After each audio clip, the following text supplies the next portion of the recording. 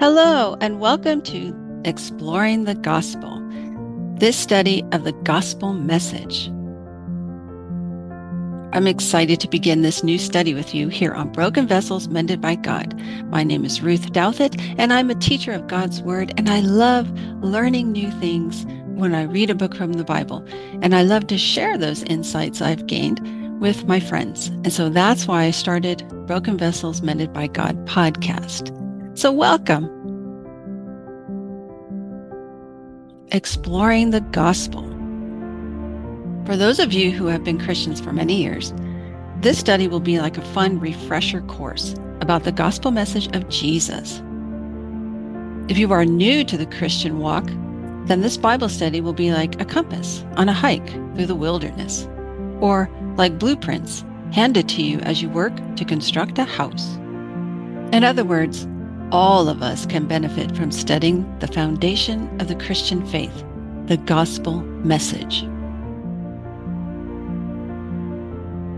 Good news. The word gospel means good news or good announcement. What was the good news announcement that was declared in the New Testament? And how does the Christian gospel message differ from the message of other religions or worldviews? That's what we're going to find out in this 4-lesson study. But think about it. What is the gospel message? If you had to explain it to someone, what exactly would you say? In this study, we will analyze the gospel in 4 lessons. Lesson 1, exploring God's story and our origin story. Lesson 2, the fall, rebellion, and brokenness. Lesson 3, redemption, the hero of God's story.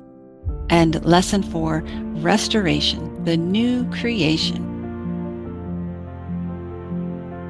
All worldviews have answers to these questions. Where did everything in the universe come from? What went wrong in the universe that caused all the problems and chaos? And what's the solution to what went wrong? How would you answer these questions? In this study of the gospel message, we will find there is a message within the message. This is a phenomenon that occurs throughout Scripture, and for me, that's what makes studying the Bible so exciting. Together, we will explore God's story, unpack our own stories, and discover how the gospel message separates Christianity from all other religions and worldviews. Are you ready? I'm excited to have you on this journey with me, and I look forward to learning more about Jesus and his story of redemption with you. Get some paper out to take notes or open OneNote in your Microsoft Word and be prepared to learn something new about God and yourself. Then be prepared to share that message of salvation to others.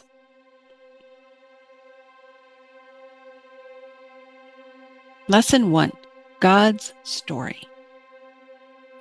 If anyone were to ask me what the Bible is about, I would tell them that it is God's story, a pure and amazing story of redemption. God's story is the good news we all need to hear right now. The word gospel means good news or good announcement.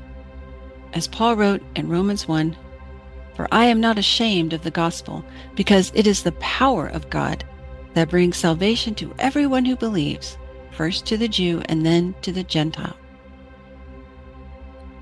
This is why the Apostle Paul wrote that we should never be ashamed of the good news of God.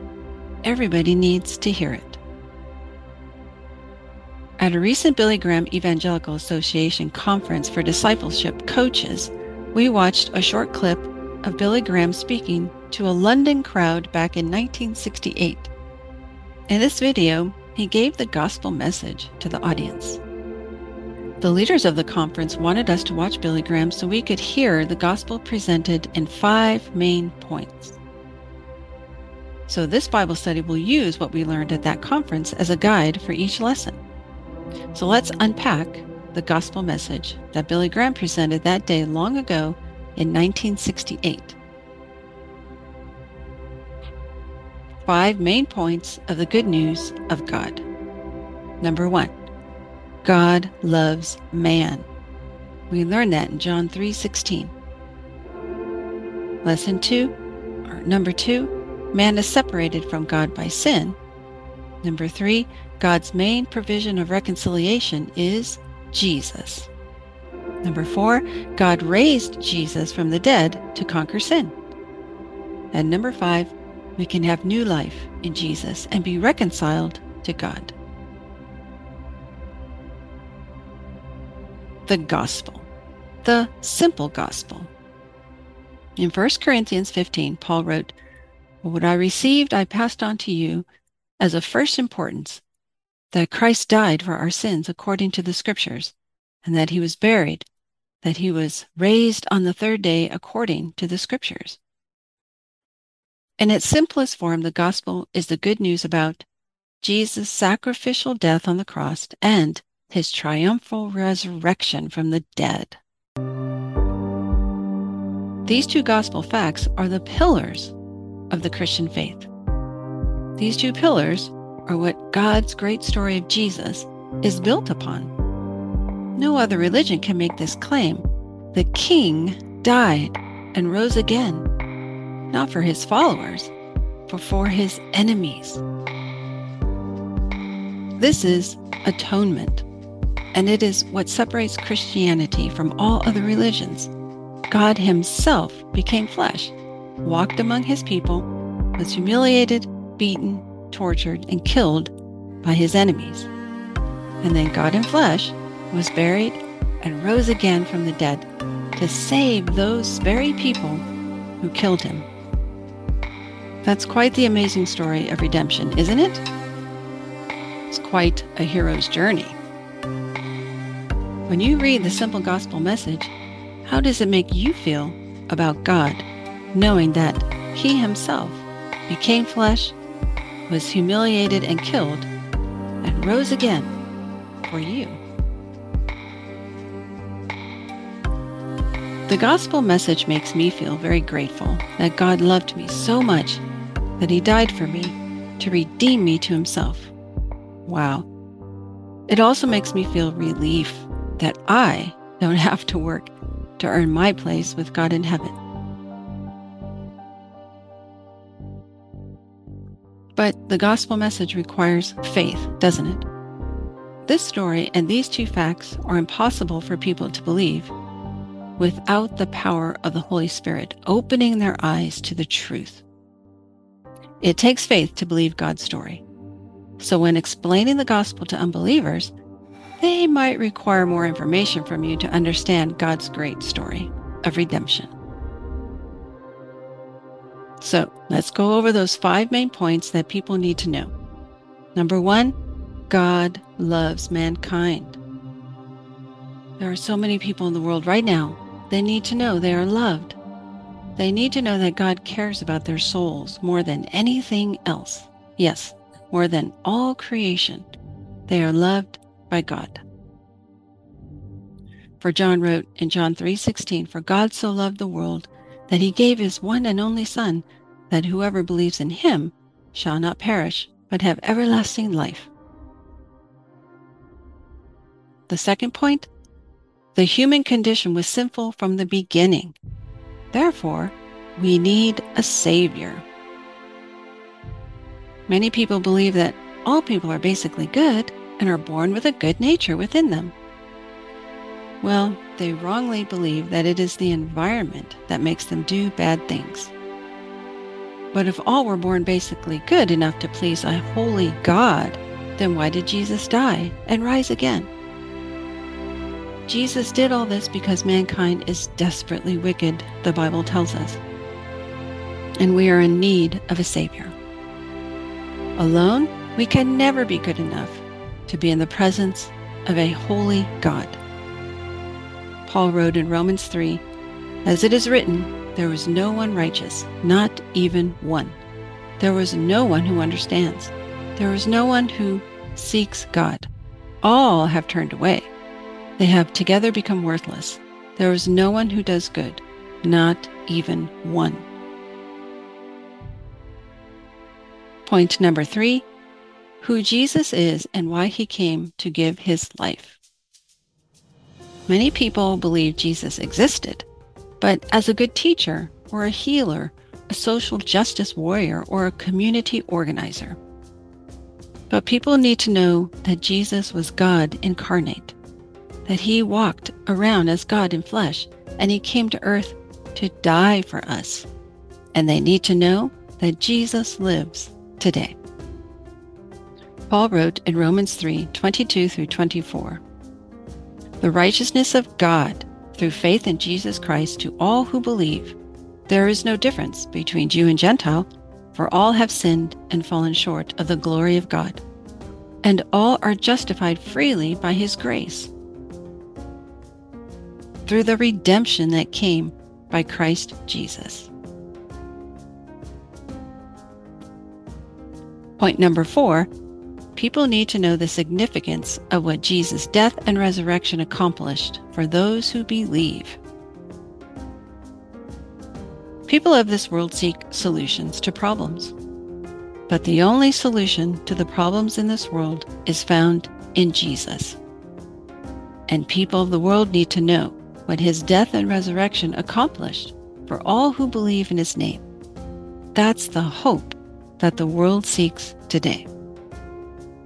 Paul wrote in Romans 3:25, "God presented Christ as a sacrifice of atonement through the shedding of his blood to be received by faith." And in Romans 10:9 he wrote, "If you declare with your mouth Jesus is Lord and believe in your heart that God raised him from the dead, you will be saved." And point number 5 is, what can we expect as an outcome of this exciting news? Transformation. People need to expect that complete transformation is the outcome of the gospel message. Newness of life is what a person can expect from this exciting news. Once they receive Jesus as Lord and Savior, they will never be the same person again.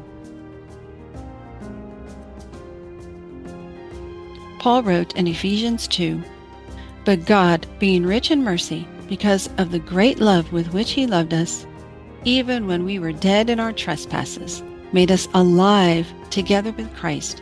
By grace you have been saved." Because this good news is for all people, they need to know.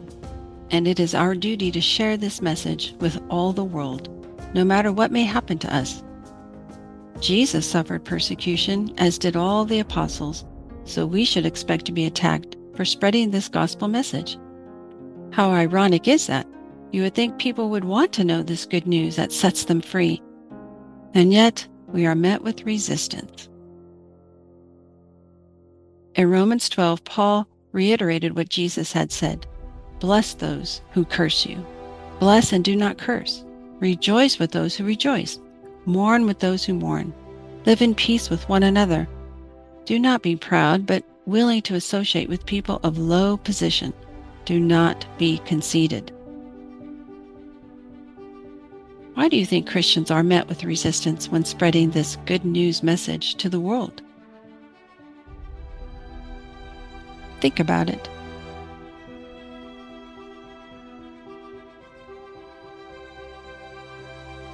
God's great story and you. Why is God's great story of redemption important? It gives us hope, doesn't it? Every worldview on earth has answers, or tries to answer, these questions. Where did everything in the universe come from? What went wrong in the universe that caused all the problems and chaos? And what's the solution to what went wrong? For instance, many people in the world feel that climate change is the cause for all the problems in the world, and the solution might be to raise global taxes to pay for carbon footprint offsets. We try to interpret our own experiences to better understand the meaning or purpose of our life stories. But for the Christian, we believe that sin and death entered the world through one man, Adam, And that's what caused all the problems and chaos in the world. Sin and death separated us from our holy God. And we believe there's only one solution to that problem. Salvation came to the world through God in the form of Jesus. And Jesus' death and resurrection reconciled us to God. God's great story of redemption gives us new information. This new information differs from what the world's message is. But God's new information helps us see our lives from God's perspective. So now let's look at our origin story. Why is it important for Christians to know our origin story found in Genesis? Well, when talking with someone about the gospel, it is imperative that they understand their story in light of God's story. So many times we tend to look at God in light of us. But God is infinite, eternal, sovereign, and omniscient. It would be an act of futility for us to look at God in light of our finite, limited knowledge and power state, right? There are key life questions that all of us ask. Who am I? Why am I here? To whom or to what do I look to for my sense of self-worth? At the Billy Graham Evangelical Association, these are the questions discipleship coaches are asked daily from people emailing or calling in. How would the Christian answer these questions? Who am I? Why am I here? And to whom or to what do I look to for my sense of self-worth? Someone in the world might say that they are just an animal like all the other animals, and that they're here just to be part of the evolutionary process. And they look to maybe social media or friends or family for their sense of self-worth. But for the Christian, we say, we are a child of the living God, and we are here to use our spiritual gifts and talents to further the kingdom of God here on earth. And we look to Jesus for our sense of self-worth. In Genesis 1 through 28 begins God's story. He said, "Then God said, let us make man in our image, after our likeness, and let them have dominion over the fish of the sea, and over the birds of the heavens, and over the livestock, and over all the earth, and over every creeping thing that creeps on the earth." So God created man in his own image. In the image of God, he created him, male and female, he created them. So people in this world need to know that they were carefully and wonderfully made by God in his image. We are his image bearers. As image bearers, God made us for a relationship with him as his created children. And this sets us apart from the animals and the plants, because God made us co-rulers of his creation. In other words, he gave us a job to do. People of the world need to know that God made us to express his image through being male and female. We see this in nature as well. How does this message interfere with the message of the world? In Genesis 1, God said, "Be fruitful and multiply, and fill the earth and subdue it, and have dominion over the fish of the sea, over the birds of the heavens, and over every living thing that moves on the earth." So in the Garden of Eden, God placed Adam and Eve, and then he commanded them to be fruitful and multiply. He created their bodies for each other. He made a woman's body to receive a man, and a man's body to fit within the woman's body. And God blessed us to multiply his image of glory and goodness through godly and harmonious marriage, families, relationships, cultures, and societies. But what went wrong destroyed the harmony of God's perfect plan, right? When sin entered the world.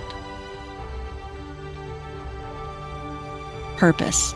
We all are looking to find our purpose, right? Well, God made us to reign with him in this world through meaningful work. Everybody finds purpose through work. How does it make you feel knowing God has a purpose for your life.